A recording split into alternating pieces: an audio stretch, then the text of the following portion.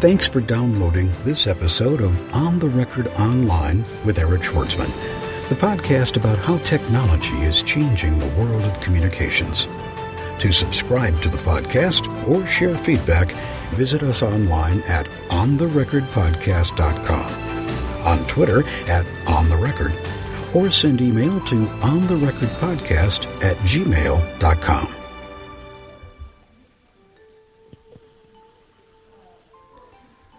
Lee Odin is the founder and CEO of Top Rank Marketing. He blogs at the Top Rank blog. He has been on this podcast before. His previous interview with me is a top downloaded episode on this podcast. I am pleased to have him back. Lee, thank you for doing this. Thanks for having me, Eric. Looking forward to it. Now, Lee, as I mentioned to you before we switched on the recording device, I'm writing a book on business-to-business social media engagement with Paul Gillen. And so what I wanted to do was have a conversation with you about business-to-business search engine optimization. And I'd like to start off by asking you, is there anything different that comes into your mind if a client were to come to you and say, hey, I really want to focus on a select, narrow audience. I'm a B2B marketer. Does that change your approach? Absolutely it does. So, there's sort of a 3-piece, 4-piece, I guess, component to SEO, and initially it comes down to audience and what they're interested in, what's the demand, and we know that we explore that through keyword research.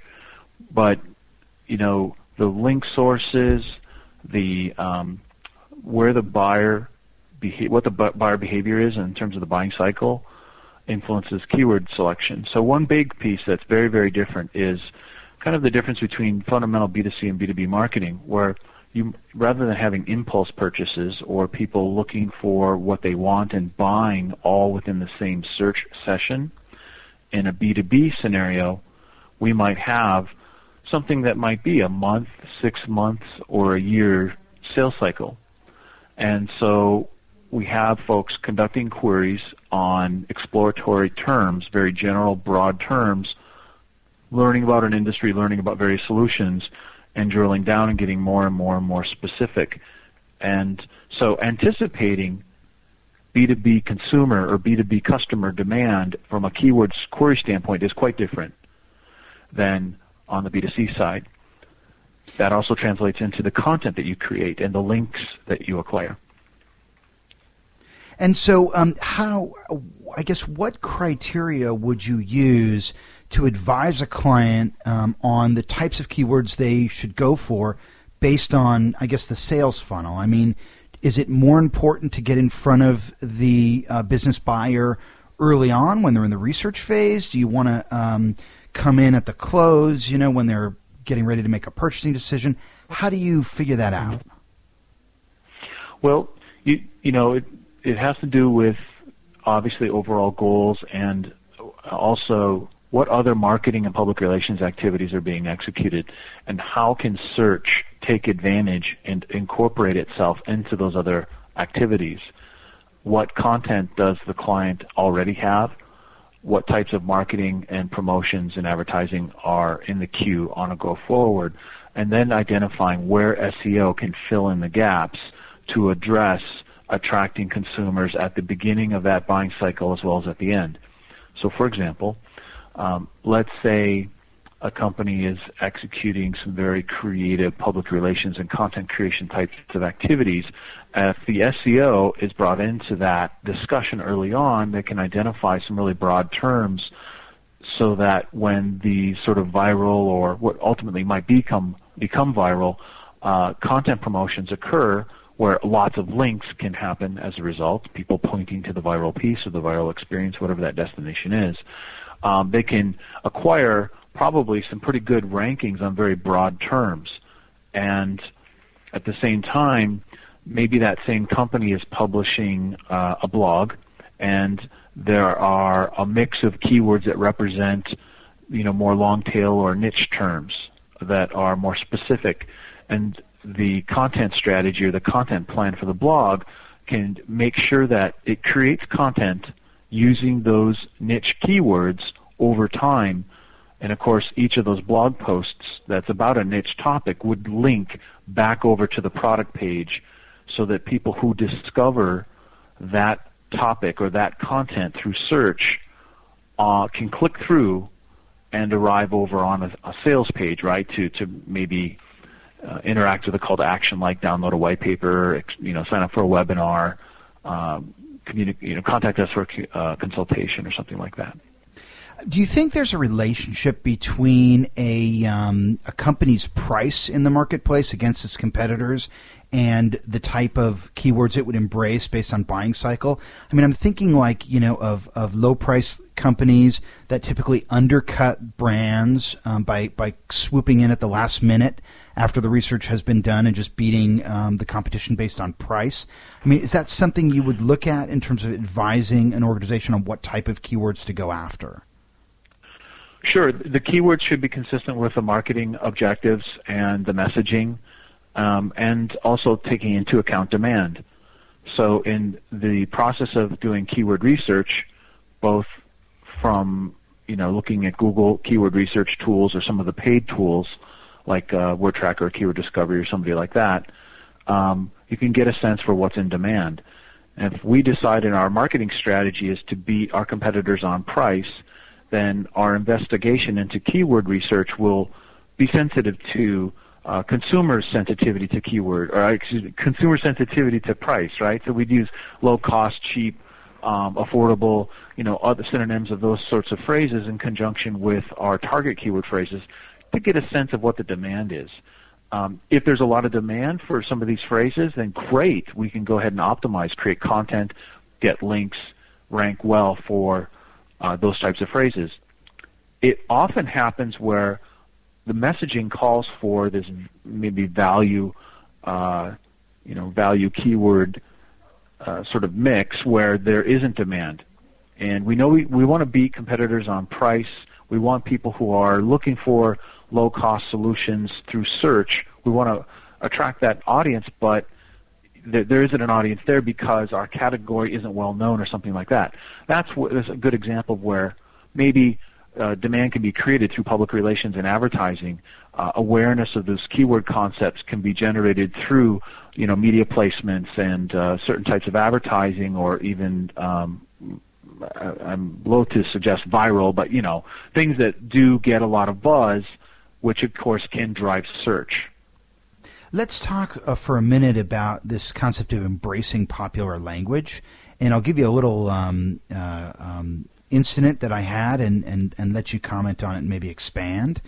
I did some work with the U.S. Department of State, and one of the things I looked at was America.gov, which is the State Department's website for external communications.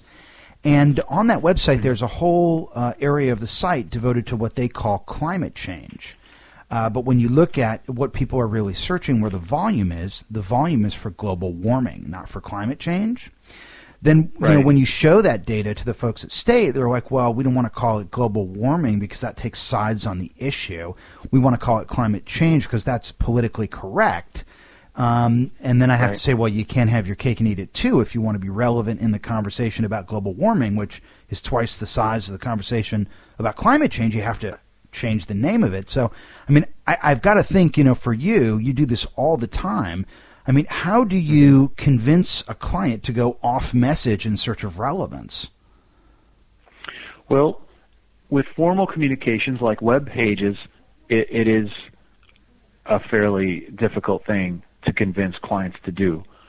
So we oftentimes will use less formal content or communications to incorporate creatively these variations of phrases, things that might be slang, misspellings, or alternative messaging that's not consistent with the broader brand that's trying to be promoted, yet we know there's a lot of market demand.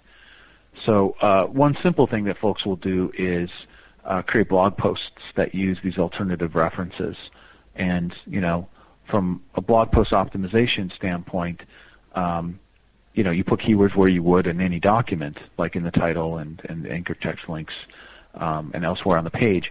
And the content that's created there, might be less formal. It might be something, and again, this is very simple, but it might be, here are common references to our main topic, and sort of, let's say, one could create a blog post that's an argument for the politically correct version of a certain phrase and include the alternatives within the blog post itself. Or they might create a sort of a dictionary or a thesaurus or something, some kind of resource that mentions all these alternatives, and they each have their own web page. And so in that context, because it's a unique URL, someone can arrive into that website as a search visitor, and then they can see links elsewhere on the page to go to what the company really wants them to see, if that makes sense. I think people often think about keywords as, the answer to just search engine optimization, but how could you use keywords to help your social media engagement strategy? Well, there are search-based keywords where people sit down at Google and they type what they want or what they're looking for, and they go ahead and search. And to anticipate that kind of keyword demand, you use a keyword research tool that aggregates what people are searching on from various sources. On the social media side, keyword research is also important, but for different reasons. You can use social media monitoring tools, which are keyword-based, to find out what phrases relevant to your brand or your message are people most often using in a social context. And as you do that kind of social media keyword research and find out how do people associate, what phrases and language do people most associate with topics that are important to your target market, and you can generate a keyword glossary there, and that can flavor your editorial plans when you create blog content, when you write tweets, when you write Facebook or LinkedIn status updates, when you create other types of content that will be promoted on the social web and discussed on the social web. And I guess that would be my short answer. Do social media keyword research to anticipate demand, not through search, but for what words people are using in comments and the links they make and the tags they use and the ratings that they do on social sites. Part of keyword research is obviously validating keywords, making sure that, in fact, the ones you think are the right ones are the right ones. How can a B2B marketer effectively validate keywords? Well, one is, of course, starting with words that are accurate, looking at words that are often used by competitors, and then bringing that in a brainstormed list into an actual keyword research tool, which will then report back a score, if you will, of popularity. So one of the first metrics of the validity is how many people are actually searching on that phrase. What we do is also assign a relevance score to each phrase. So while there may be a phrase that's incredibly popular, it may be on the fringe for relevance and therefore may not make sense to target. There's also competitiveness. That is another metric that we add when creating a keyword glossary.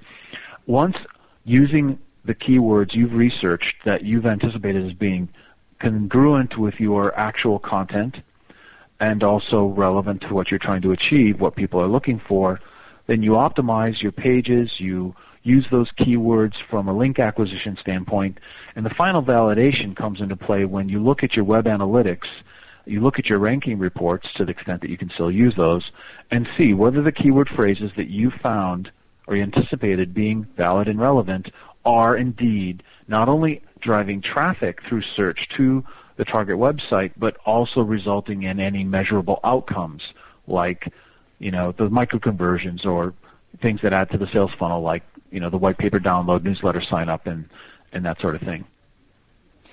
Talk to us a little bit about the trade-offs between quality and quantity when it comes to keyword selection, because I think a lot of people think, the objective is to identify the high-volume keywords and go after those. Is Right. that the case? That's a really common issue with folks who are newer in the search or in the optimization business, I found. And here's what happens. You go to a keyword research tool with your mix of brainstormed keyword phrases, pop them in, the tool reports back what phrases are most popular. it's a common mistake for folks to go, oh, look, here's the top 10 phrases that are, the most popular phrases. And, they may be saying the same thing in slightly different ways. And from an on-page optimization standpoint, it may not make sense to try and, wedge those same phrases across your website. If it reads aloud silly, then it's going to be silly to a human being, and it's going to be, maybe good for a search engine, but not from a user experience standpoint. So what we do to combat this tendency to only focus on the most popular phrases is to map keywords according to categories on the website. So if we cluster our phrases, we have a long list of phrases that are organized according to popularity, competitiveness, and relevance. Then take the next step and map those phrases to their corresponding web pages on the website. That way you have even distribution for what it is that you're trying to optimize for, and we're giving a lot more importance to the actual relevance. It's a lot more important to have a qualified visitor come in because of the keyword they typed in and the actual congruence to the page they arrived on as a lower quantity number than having 50,000 people hit a page and hardly any of them turning into a conversion. The top-rated, longest-running social media communications training program comes to Los Angeles this August 2010. Bring your laptop, log on, and learn the ins and outs of effective social media communications and search engine optimization. Reserve your space by logging on to www.newmediaprbootcamp.com. I forget the name of the organization, but I'll try to find this infographic and put it up in the show notes. It was an infographic on keyword selection, and the three words were shoes, the second word was men's shoes, and the third term was red Nike men's running shoes. And you could see how, obviously, if you were selling red Nike men's running shoes, obviously there's going to be a lot less volume for a term like that, but the probability of conversion is going to be a lot higher if that's what you're selling than, if you came up first for shoes or men's shoes and you were selling red Nike men's running shoes. So my thought has always been that, the narrow keywords are valuable if they have a high probability of conversion. Yep, absolutely. And matching up the keyword research you've done with the analytics that give you insight into conversions that's the validation. That's what justifies. And you can also uncover, obviously, trends, things that change that you need to pay attention to in terms of seasonality or cyclicality of consumer demand. There might be something in the news that's driving increased interest by your target audience for certain types of content, and you can respond to those analytics and capture some of that, kind of like PR people do, right?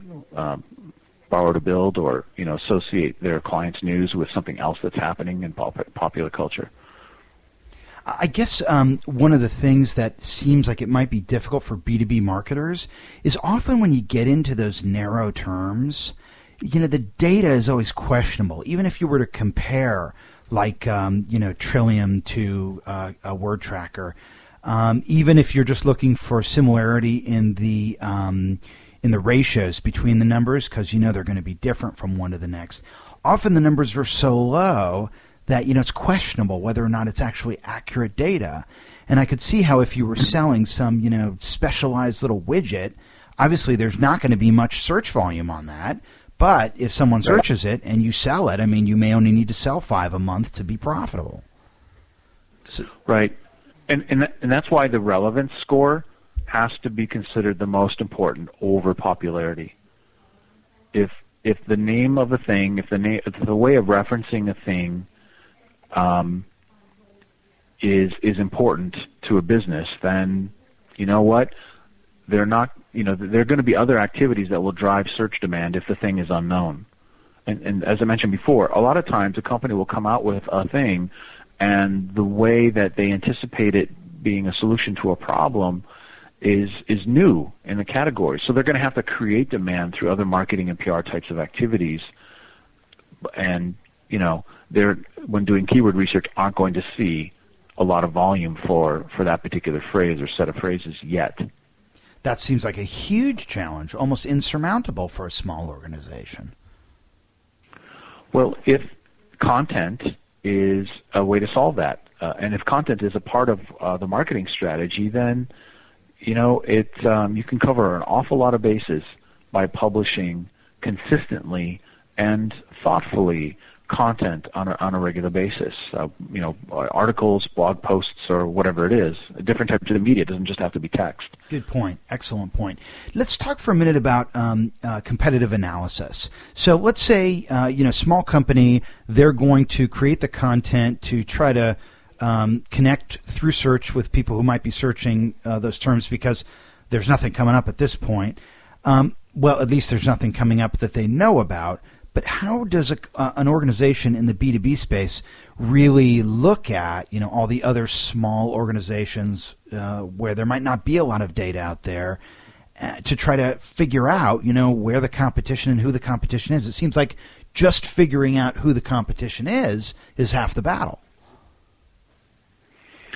Well, obviously, if search is the anticipated channel to attract these clients, then search is the place where one would conduct this competitive research, at least starting. And well, so is it, Lee? I mean, based on your experience, is it? I mean, when it comes to like a small niche outfit that in the past maybe they had marketed through trade shows and trade magazine advertising and simple stuff like that. I mean, does it follow that when someone needs a new part for their machine, do they still go to the Grainger's catalog, or are they going to Google and putting in left-handed nipple for a gravel elevator or whatever it might be if it was industrial manufacturing or something? Right. Well, increasingly those types of resources are online. They may not be public to Google.com. They may be behind a login for members or as part of a private network type of thing. But search is increasingly part of the human behavior to find those sorts of things as opposed to going through a print. That's increased. That is the direction it's going. There's no doubt about that. It's certainly not going away from digital, So I think that's if you're suggesting that doing some offline research to identify competitors, well, sure. The subject matter expert or person on the client side that's closest to the situation would be able to reveal, I think, whether that's the case or not. But at the same time, if it's a digital marketing play, they've got to do the research digitally to identify competitors through standard search, social search, and other types of monitoring. Because as you move from the educational phase of the buying cycle through to the decision point, obviously your query is going to get a lot more sophisticated. Yeah, it may. I mean, depending on what they find, it may. And I can't cite the source, unfortunately, but or maybe it was in Quiro, actually, or Marketo, talking about keyword. Yeah, it was probably in Quiro, talking about going through this broad phrase, research, evaluation, consideration, and just before getting to purchase phase in the buying cycle, going back to broad phrases just as an affirmation or confirmation that they are making the right decision kind of thing. I don't think anyone can rely solely on broad phrases, nor can they rely solely on just niche phrases. It often happens where someone might have gotten lots of their information elsewhere and then finally go to Google, let's say, and type in that very niche phrase, and wow, someone else shows up. And the experience of consuming that information is so compelling, they decided to make the purchase there. Increasingly, though, the social web comes into play here, I think, because there's many more opportunities to develop relationships through where search is the initial discovery mechanism than what B2B marketers were using search for, in years past. Let's talk for just a minute about research alternatives, research solutions that are out there. When it comes to researching SEO for B2B, does that sort of get you started on which resources you might consult? Well, again, as far as research for there's a variety of reasons to do research, whether B2B or B2C. There's keyword research, there's content archetypes research, there's certainly research on link building and link acquisition to identify opportunities there. Take a moment, if you would, and just distinguish between those different research alternatives. Well, if one's doing keyword research, you're trying to identify what phrases an audience that you're trying to market to is searching on. So if you know what people are looking for, then it follows that if you create and optimize and promote that kind of content, you'll generate more sales because you're in front of more people.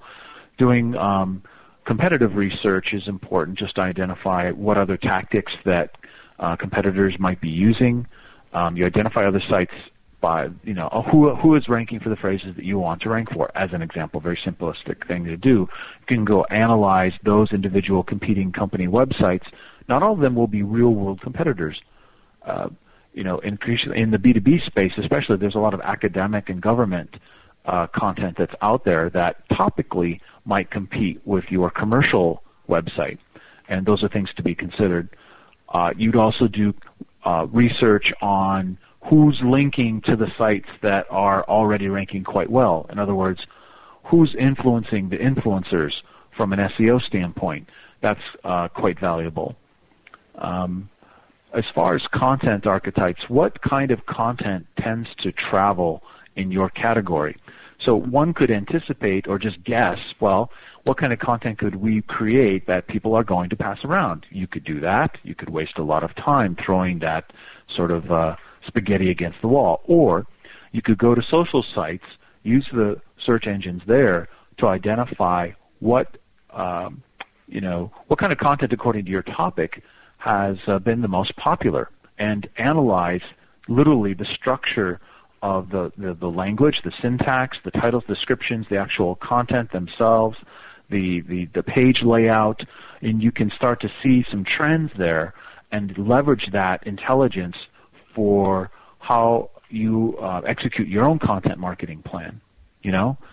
Again, if you could, it's kind of like, why reinvent the wheel? Do some competitive intelligence in that sense. You're not doing, it's not identifying competitors per se, but it is finding, what is it? Answering that question, what is it that can go hot? What is it that people are going to be interested in? What structures will give them the best experience from a digital content perspective? And then leverage that as you make your plans for creating and promoting content on your own website. On May 6th and 7th, 2010, in New York City, co-chairs Elizabeth Albrecht and Eric Schwartzman, with the support of PRSA, bring you the third annual Digital Impact Conference, featuring keynote presentations from Gabriel Stricker, Director of Global Communications and Public Affairs at Google, Jennifer Preston, Social Media Editor of the New York Times, and Jeremiah Oyang, Analyst and Partner at the Altimeter Group. To save $100 on admission, visit ontherecordpodcast.com for the promo code before you register.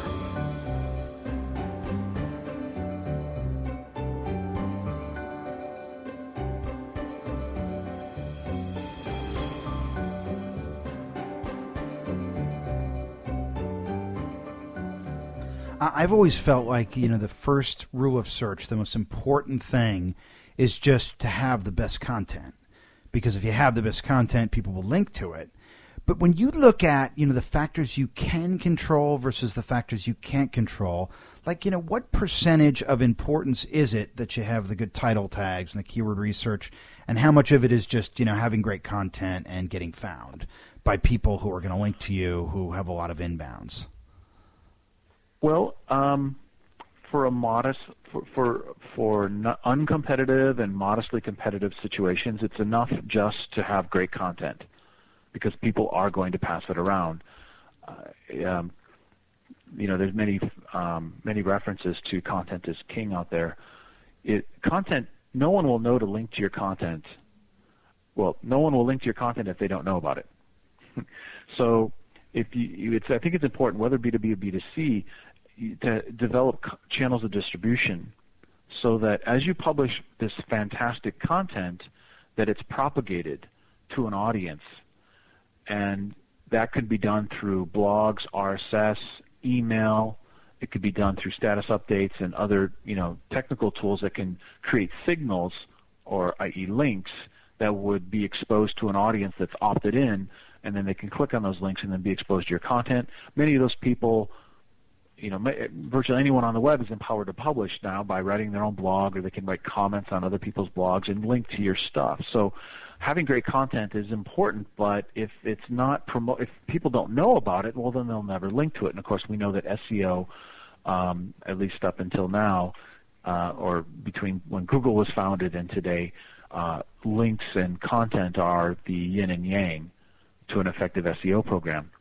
When you get into a really competitive category, now we're talking about, fine-tuning, and definitely that is where title tags and HTML and code level optimization, template optimization, server, I guess I'll call it optimization, and how bots interact with content and the rate at which they interact with content, the speed of your page loading and that sort of thing, that all comes into play for those minutia of advantage, just like a swimmer wears a full bodysuit or shaves their body or whatever, or some of these other things that people will do to gain just an nth degree of competitive advantage. That's when some of these more technical sorts of things will definitely come into play and be very, very important. We're talking to Lee Odin of Top Rank Marketing. Lee, I've got a question here from Eric Deutsch, submitted via Twitter. He's the principal of Excel PR Group, and his question is: Are links from news releases less valuable in Google's eyes than links from other pages? Is there anything about the news release format specifically that would either increase or decrease the value of a link? Well, for the most part, for documents indexed by, and we'll talk about Google since they're the big dog, any document that Google indexes isn't necessarily perceived, as a news item or an article or a web page or whatever. I mean, certainly there are indexes specific to news and specific to blogs and so forth. But what Google's going to look at is the flow of PageRank from other pages to this particular document. So if, let's say, it's a news release hosted by a wire service, some wire services are not going to pass, or the search engines are not going to acknowledge any PageRank flow from an anchor text link from a news release hosted on that particular wire service. Some of them it will. You think about a brand new web page has no history, and if a brand new web page has no history from a linking standpoint, either internally or from other web pages, then of course any link on that news release, or even if it's an article, is not going to be of much value initially to whatever it's linking to. But if that news release or article or news item is something that gets a lot of people's attention, and if external websites link to that news release, if external websites link to that news article where you have a placement and a link back to your company, well, now you're going to get SEO value.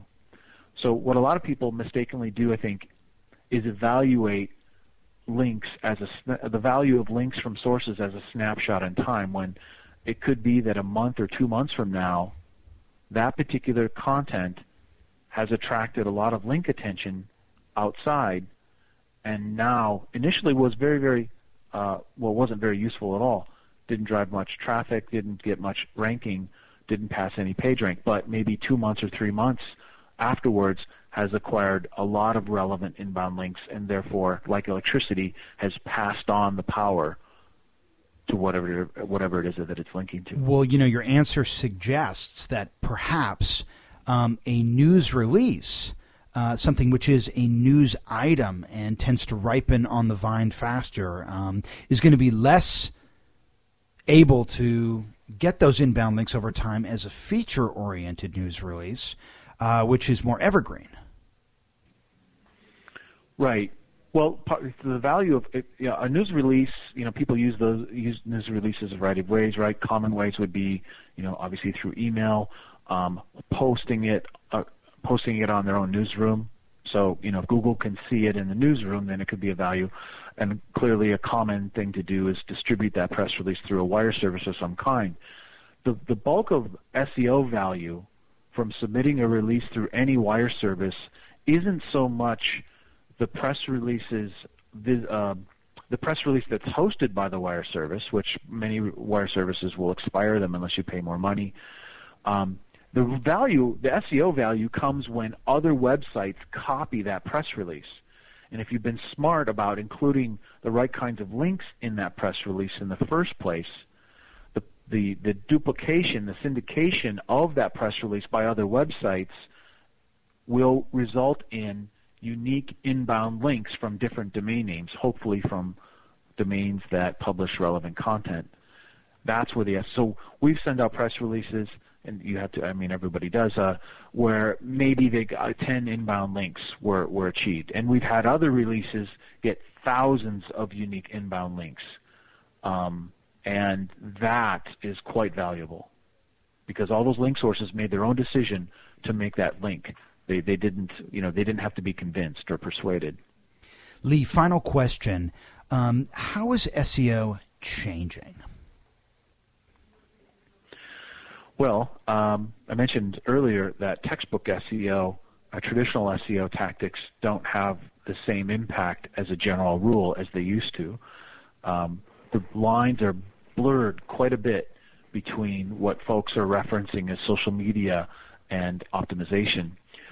One key thing I think is going to be really, really important in the next year or two, but it's important to start now, and that is to understand the value of social optimization. So search engines that are public, like Google, fine. We can use traditional SEO tactics, and we can use social media for link acquisition and to grow communities and that sort of thing, to create content. Wonderful. But the search that happens behind the login on Facebook or MySpace or even LinkedIn is increasingly going to be important. So I think folks need to consider optimizing content within social networks, optimizing their content for search that happens behind the login. There's so much content being produced within social networks, it's becoming increasingly difficult to sort signal from noise. So I think companies would do well to consider keywords when optimizing their social content within and behind logins on social networks, as well as optimizing content for external search. Lee Odin, founder and president of Top Rank Marketing, and give us the URL of your blog, would you? Well, our site is toprankmarketing.com, or you can go to toprankblog.com. And what we'll do, we'll have links in the show notes, and also if you can dig up the link you were mentioning earlier to something you had read on competitive analysis, we can include that as well. Okay, great. Thank you so much for joining us. Thank you, Eric.